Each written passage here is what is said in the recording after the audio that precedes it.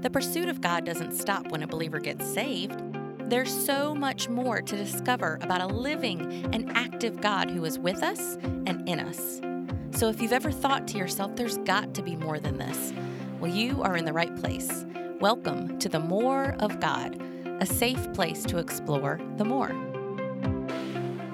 All right, I am here today with Neal Leazer. He's our first repeat guest. Welcome, Neal. Hey, April. I asked Neal to come and talk on a topic that is very commonly asked of Pentecostals. I get usually two questions being a Pentecostal. Number one, do you play with snakes? And number two, what is this whole deal about speaking in tongues? So I asked you because you were awesome at talking about speaking in Thank you. tongues. So go ahead.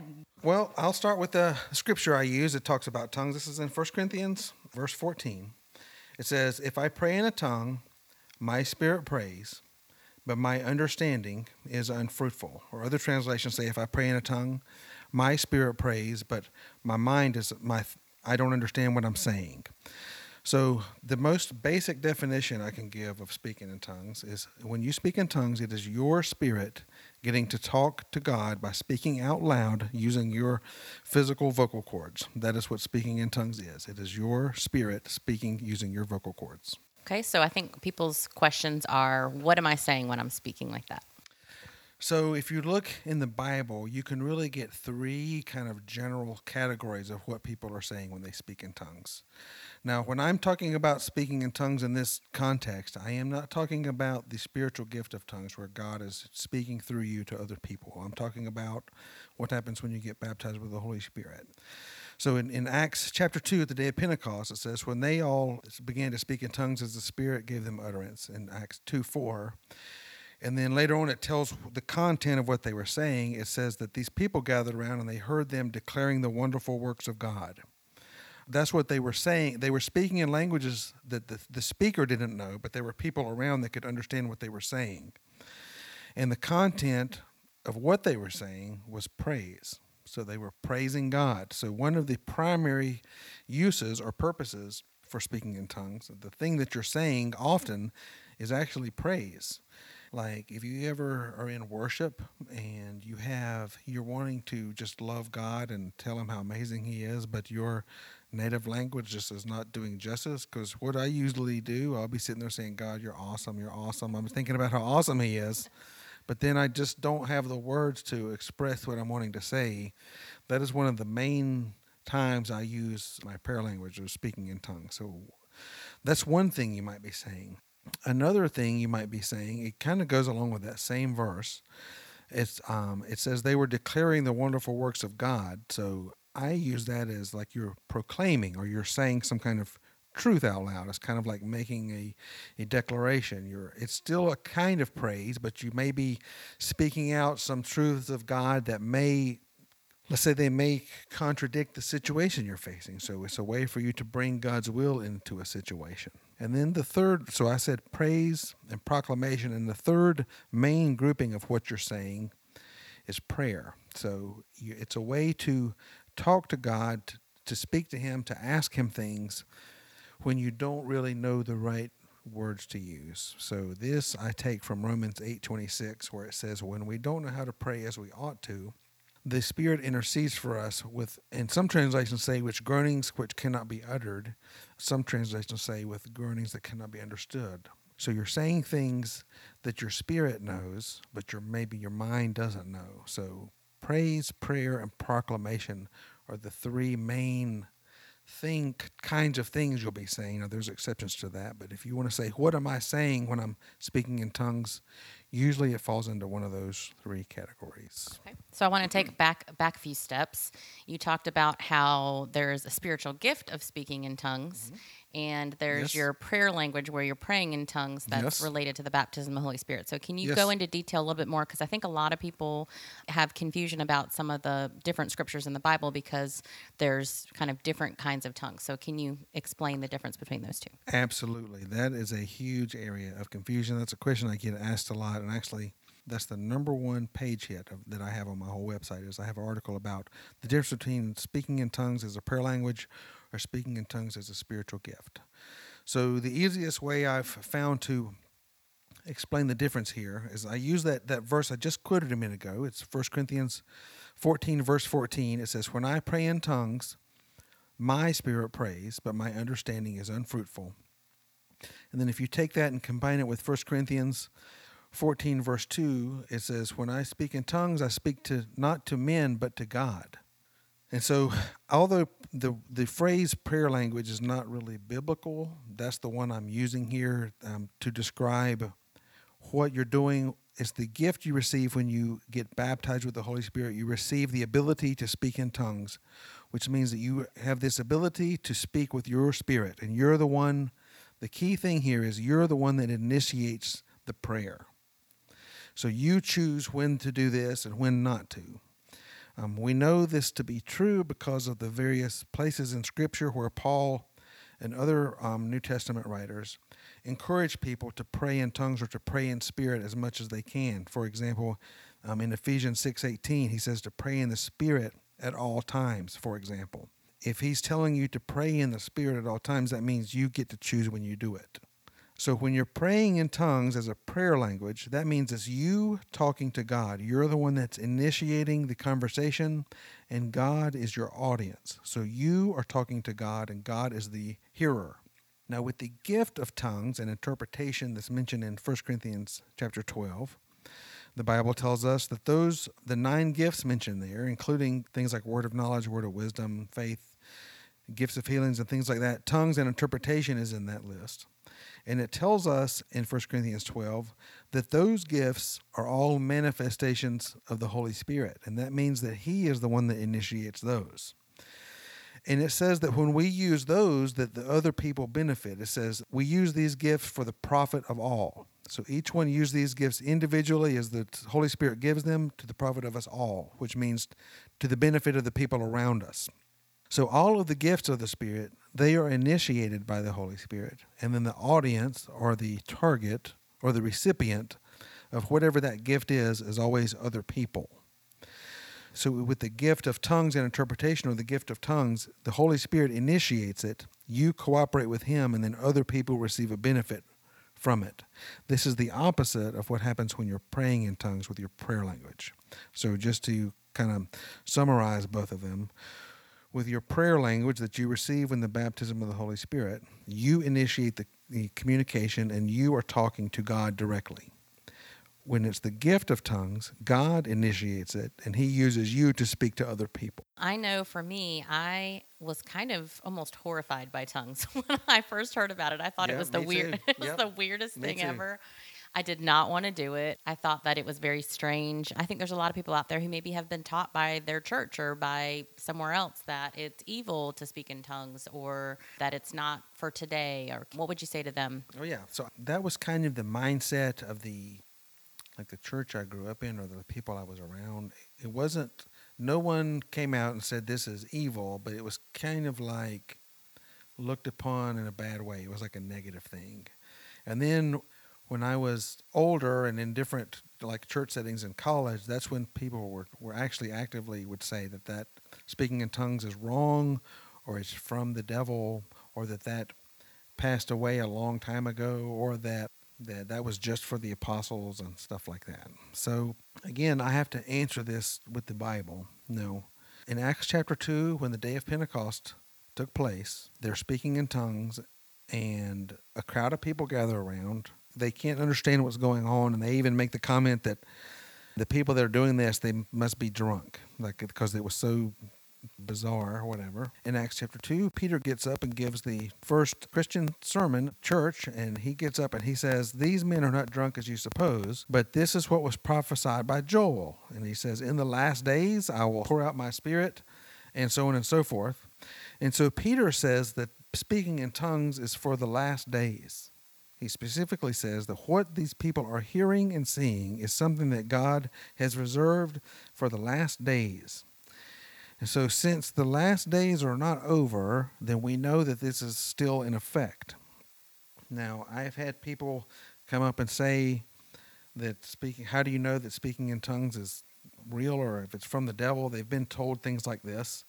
And, you can point them to scriptures like in 1 Corinthians 14, I believe, maybe it's verse 39 if I remember correctly. Paul says, do not forbid speaking in tongues. So if you're ever being told speaking in tongues is bad or wrong, then that is directly contradicting Scripture. It says, don't forbid it. Now, as far as people that are concerned that if they ask for this and they're going to get, I've been told story like people would say, well, what if I speak in tongues, but it's not from God, it's from the devil, or something like that, which to me, that's just a bizarre question. But for that one, I go to Luke 11, where Jesus is telling his disciples how to pray, and he says, ask and you shall receive, seek and you shall find, knock and it will be open. Everyone that asks receives, everyone that seeks finds, and everyone that knocks it is open to him. And then he says, if your son came up and asked you for some bread, would you give him a stone? Or if your son asked you for some fish, would you give him a scorpion? And things like that.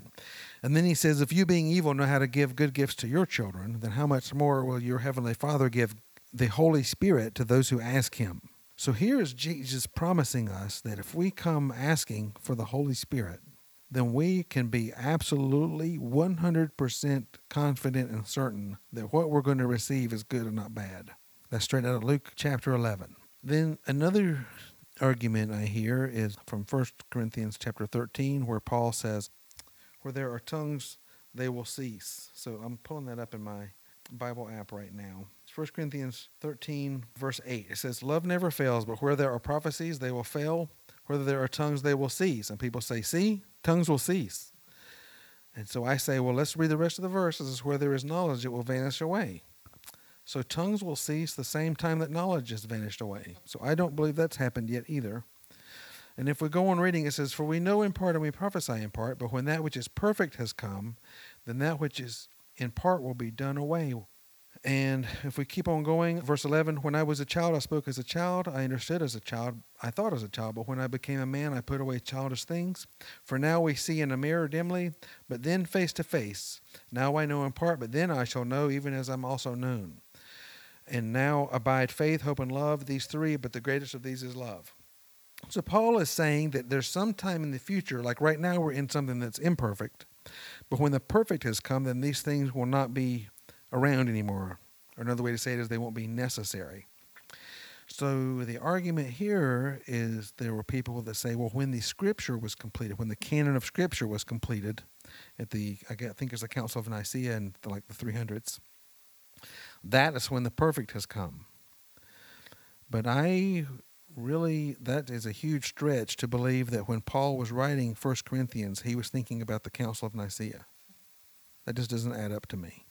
When that which is perfect is coming, he's talking about when we will see face to face. So what he's talking about is when you are in heaven with Jesus, physically with him, whatever that looks like.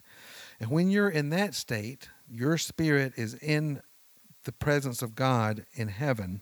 You don't need to speak in tongues anymore. You don't need faith anymore. You don't need prophecy anymore. So that totally makes sense. You don't need those things anymore. But Paul was not saying that tongues is only needed until we have the whole Bible. That, to me, there's just no way to prove that. One last thing I want to say is that sometimes people will say, well, speaking in tongues is only for use when you are on a mission trip and you want to speak in another, it's for preaching the gospel in another language. And I've heard stories of that happening, but I will also say that is not in the Bible. In the Bible, in Acts 2, when the day of Pentecost comes, the disciples are all speaking in tongues for the very first time, and it says a crowd gathers around, and I mentioned this a few minutes ago. It says they all heard them speaking in their own language the wonderful works of God. Nobody was preaching the gospel in tongues. They were praising God. There was no gospel preaching going on. Then once the crowd had gathered, then Peter got up, and then Peter preached the gospel in the language that everybody understood. So, although I know this happens, in the Bible, there's no example of people speaking in tongues in order to preach the gospel. So that just is a false argument. One thing I just wanted you to make clear, because I think is a common misconception too when people start talking about tongues or baptism, is that it has nothing to do with salvation. When you're saved. Yeah, so the question, and this is a question that really plagued me for a long time. I did not understand. I thought that when you believe in Jesus and receive salvation, then you get everything at one time. And so I thought that the baptism of the Holy Spirit is just another way of saying that you got saved, or that it all came at the same time. And so that caused me a lot of confusion for a long time. After I had been a Christian for about 26 years is when I actually received the baptism of the Holy Spirit, at the same time while my wife was getting healed out of a wheelchair. And so when that happened and I spoke in tongues for the first time, I knew it was different because I got saved when I was 8. I got baptized with the Holy Spirit when I was like 36, I think, something like that. So that set me on a journey to try to figure out, well, what the heck, what's the deal? So I started looking around and I found there's a couple places where you can prove this. I'm going to pick the two that are the easiest. In Acts chapter 8, this is when the persecution breaks out. This is right after Stephen was stoned. And it says, I'm going to start reading Acts chapter 8, verse 4. It says, therefore those who were scattered went everywhere preaching the word. Then Philip went down to the city of Samaria, and he preached Christ to them. And multitudes with one accord heeded the things spoken by Philip, hearing and seeing the miracles which he did. For unclean spirits, crying with a loud voice, came out of many who were possessed, and many who were paralyzed and lame were healed. And there was great joy in that city.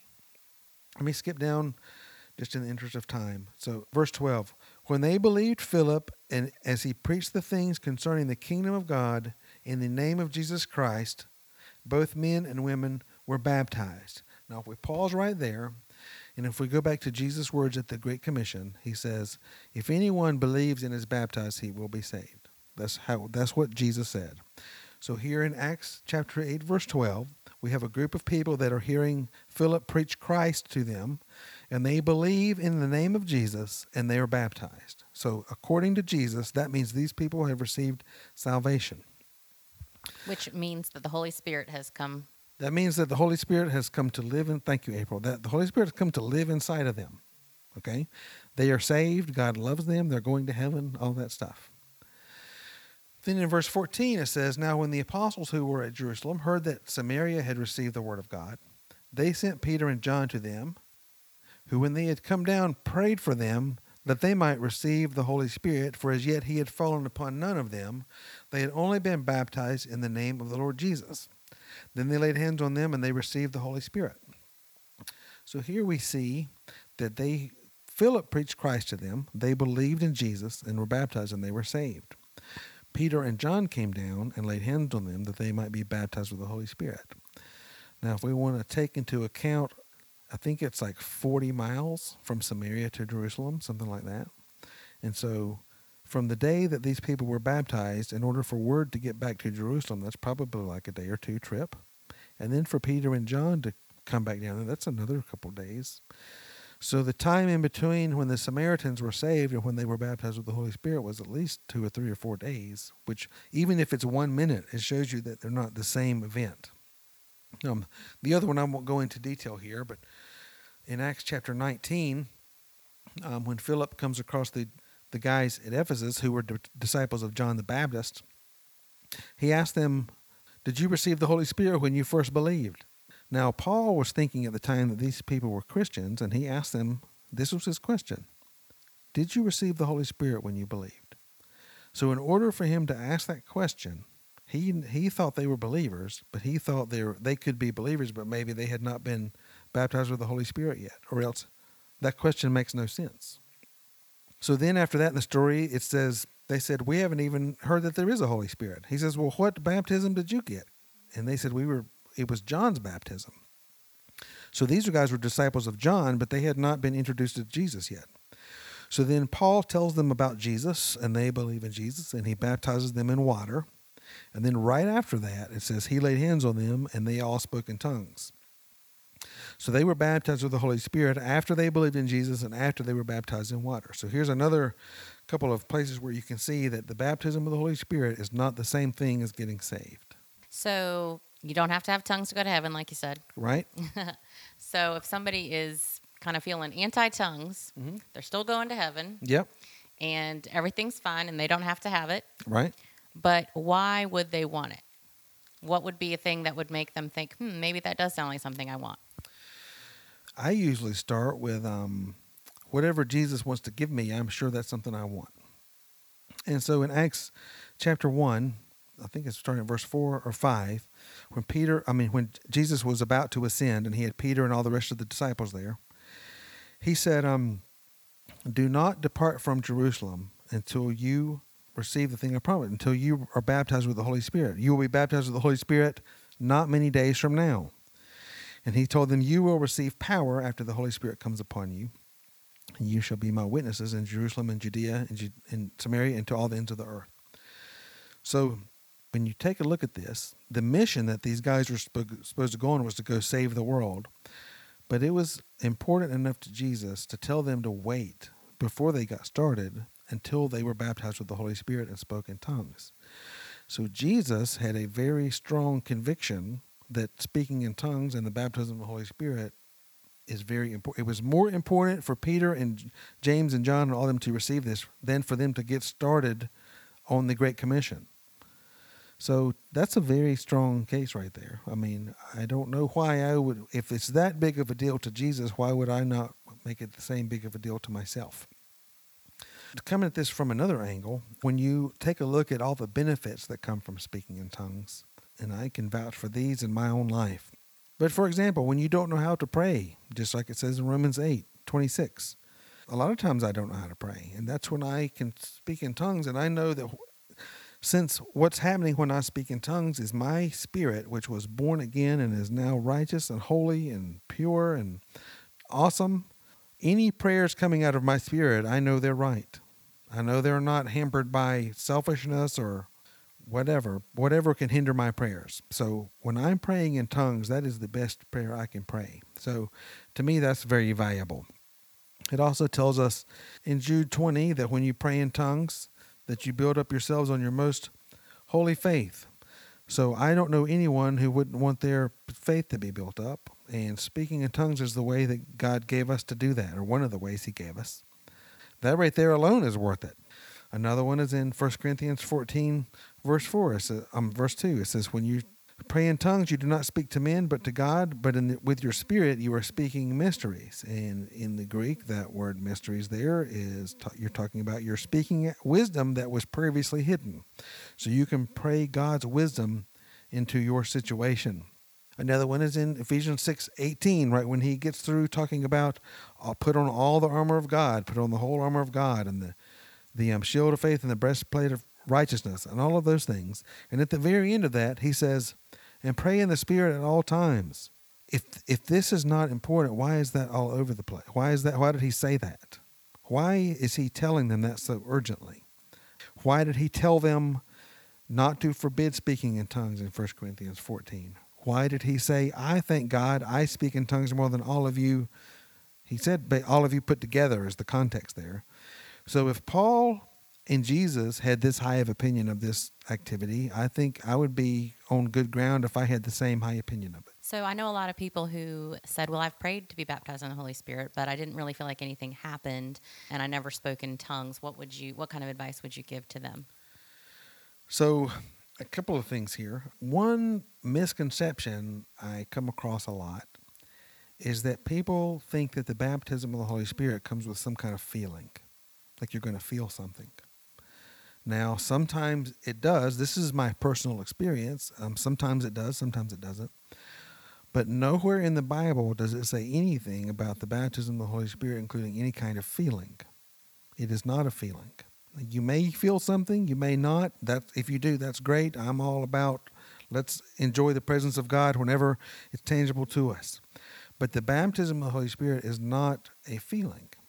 So that's the first thing I would say. If you're waiting on a feeling, the baptism of the Holy Spirit is not a feeling. Something that so I go here, because the things that prevented me from receiving it was I was double-minded about it myself. I had been taught that it was wrong, and then some people told me it was great. And there's all these people that I had great respect for that had a very negative opinion about tongues. So am I just supposed to throw those people out the window? Like, what do I do? And I was also confused as to whether it was something that came with salvation or not. And I just had a lot of confusion. And so when I prayed to receive it, those were some things that were hindering me. And then I would say the biggest hindrance was that I was expecting that if I pray for this and if God wants me to have it, then He's going to take over my mouth and make me do something.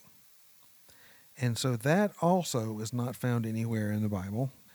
What we see instead is that people are willing to receive it and they cooperate with God. And so even in Acts chapter 2, verse 4, it says they began to speak as the Spirit gave them utterance. But it specifically says that they began. So they chose to take a leap of faith and receive this thing that God was offering them.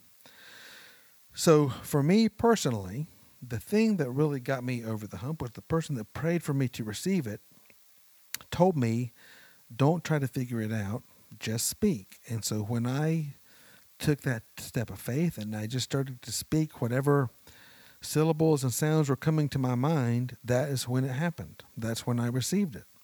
But all the other times where, I had gone up for prayer and there was various levels of craziness involved in that prayer time, people in a circle around you shouting and all this other kind of stuff or whatever. All those times I was standing there waiting for God to take over my body.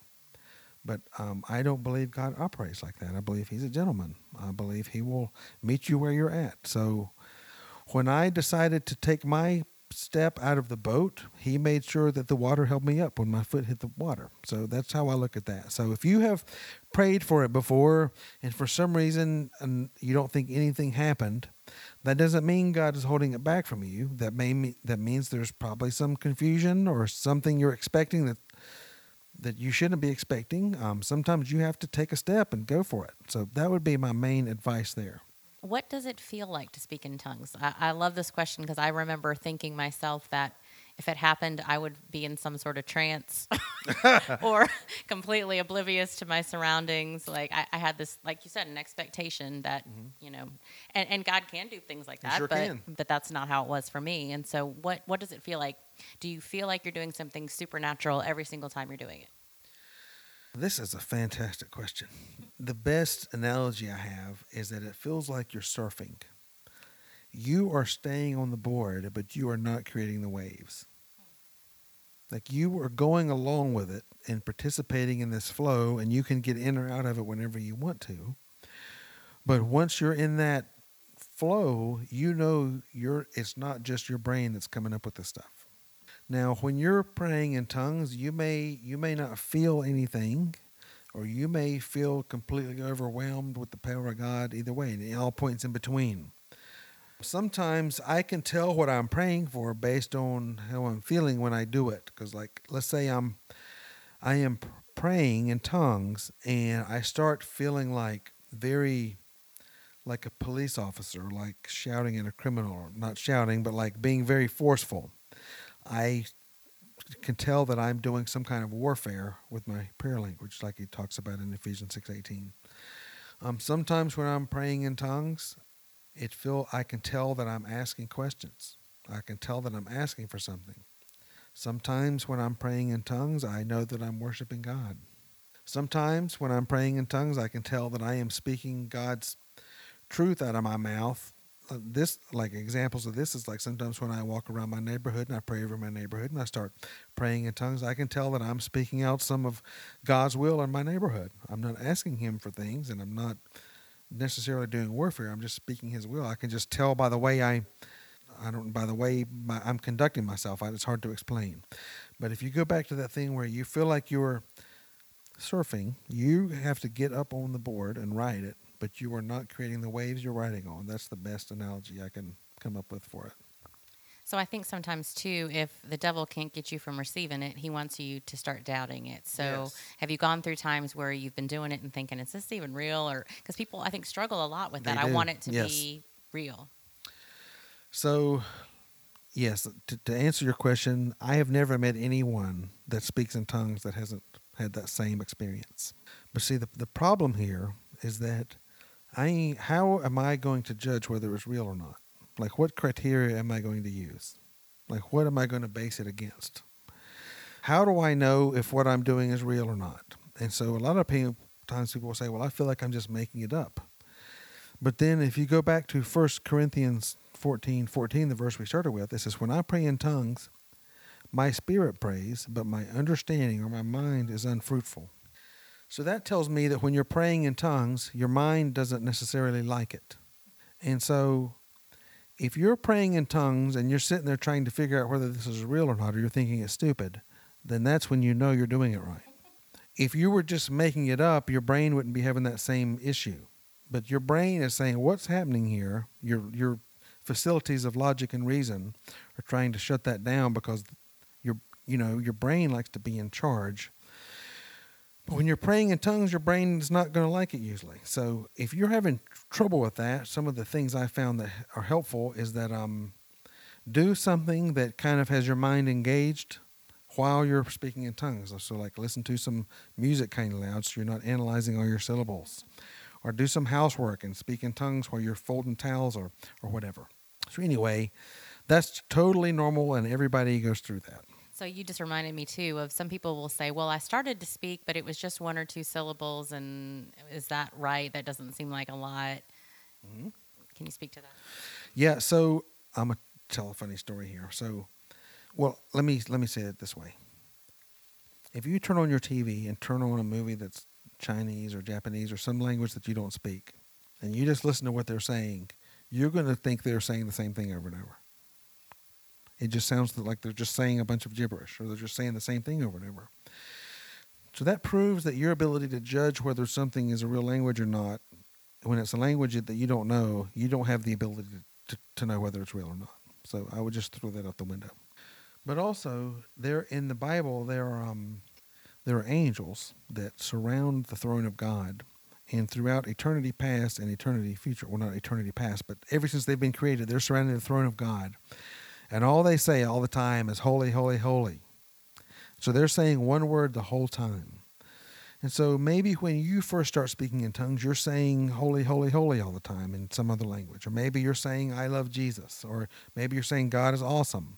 And maybe you're saying that over and over. But there's nothing wrong with that. That doesn't mean you're doing something wrong. That just means that's what needs to be said right now.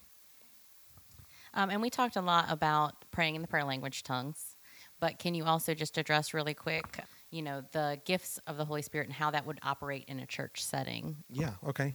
So, instructions for that are given in 1 Corinthians 14. And basically the idea here is, now 1 Corinthians 14 is written for a setting where there's a small group of people. It's like people meeting in a home. It's not meant for like a group of 300 or 400 people. So you got to take that into account if you're trying to apply this in a setting where the instructions were not written for.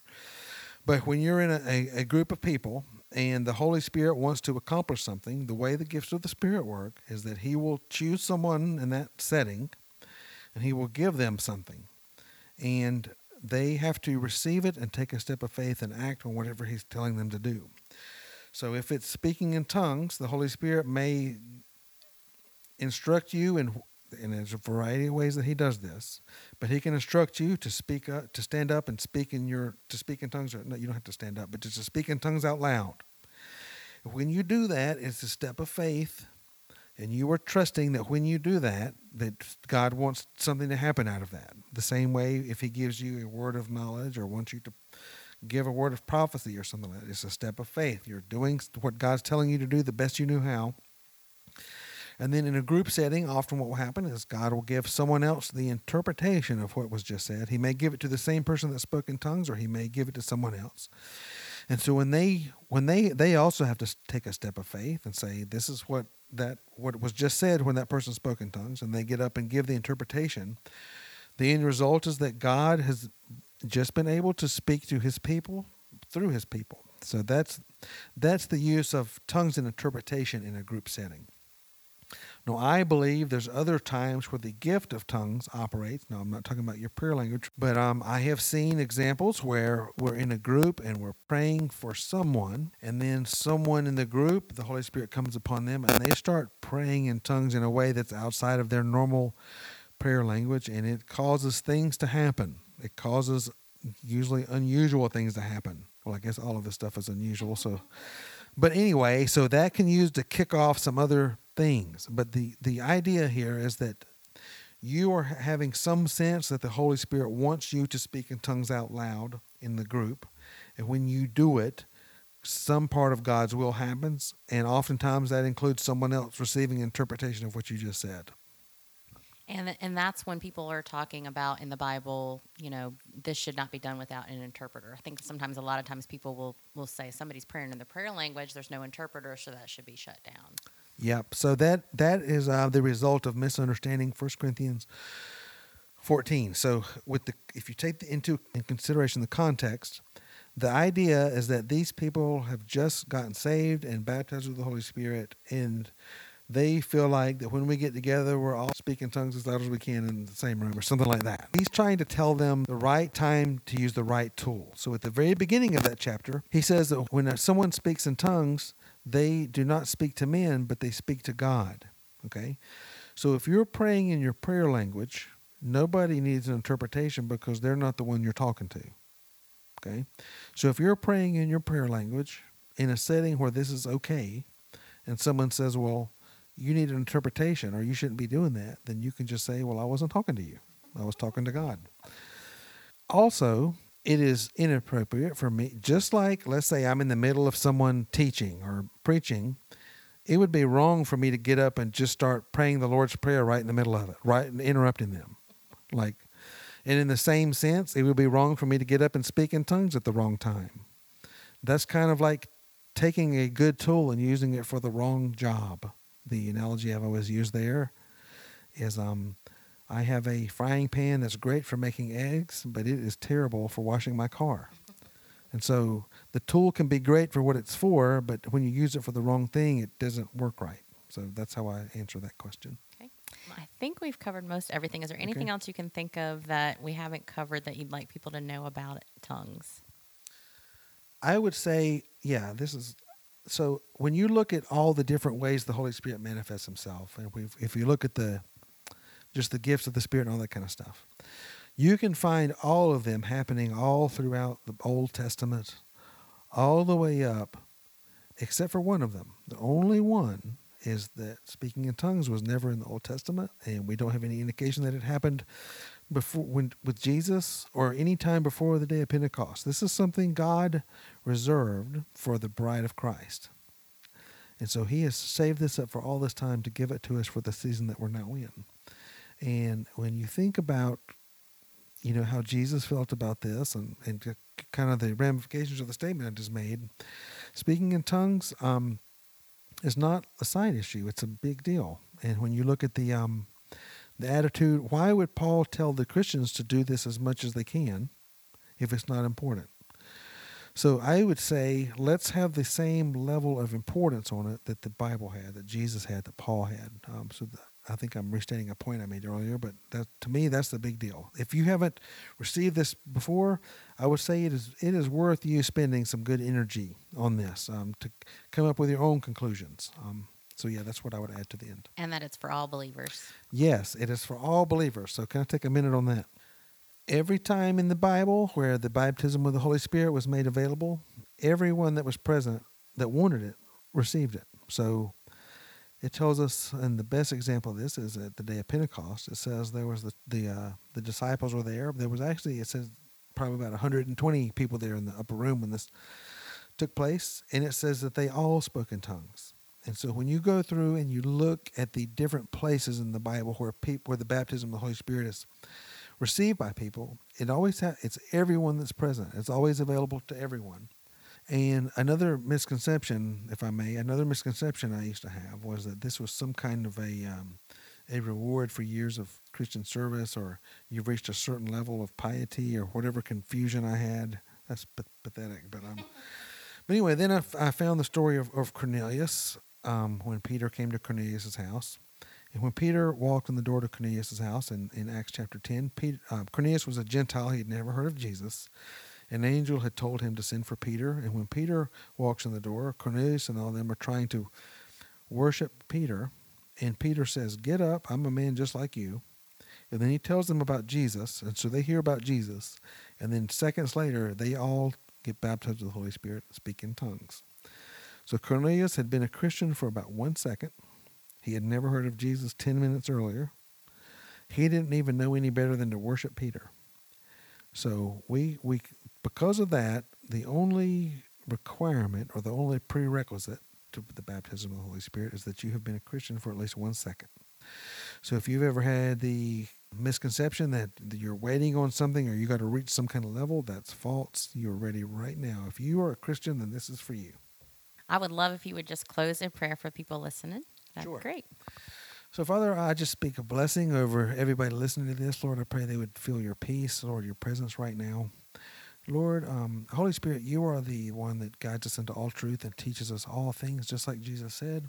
So if there's anyone listening to this who's had confusion in this area, Holy Spirit, I pray that you just turn on some light bulbs and show them any areas where they maybe have believed something that was incorrect or any where they were confused. Lord, I pray you bring clarity. And for anyone that has prayed to receive this before but didn't feel like anything happened, Lord, I just pray for energy for them. Lord, a renewed hope, a renewed excitement, and that you would bring someone across their path to lead them to receive this. And so, Father, I thank you for giving this to us. Lord, your gifts are very good, Lord. We love them. We thank you. In Jesus' name, amen. Amen. Thanks for joining us for this episode of the More of God podcast. If you want to learn a little bit more about the Holy Spirit and the way He's working in our world today, I'd love for you to check out my website. It's www.themoreofgod.org. And if you've got a great story about the Holy Spirit and how He's worked in your life, I would love to hear it.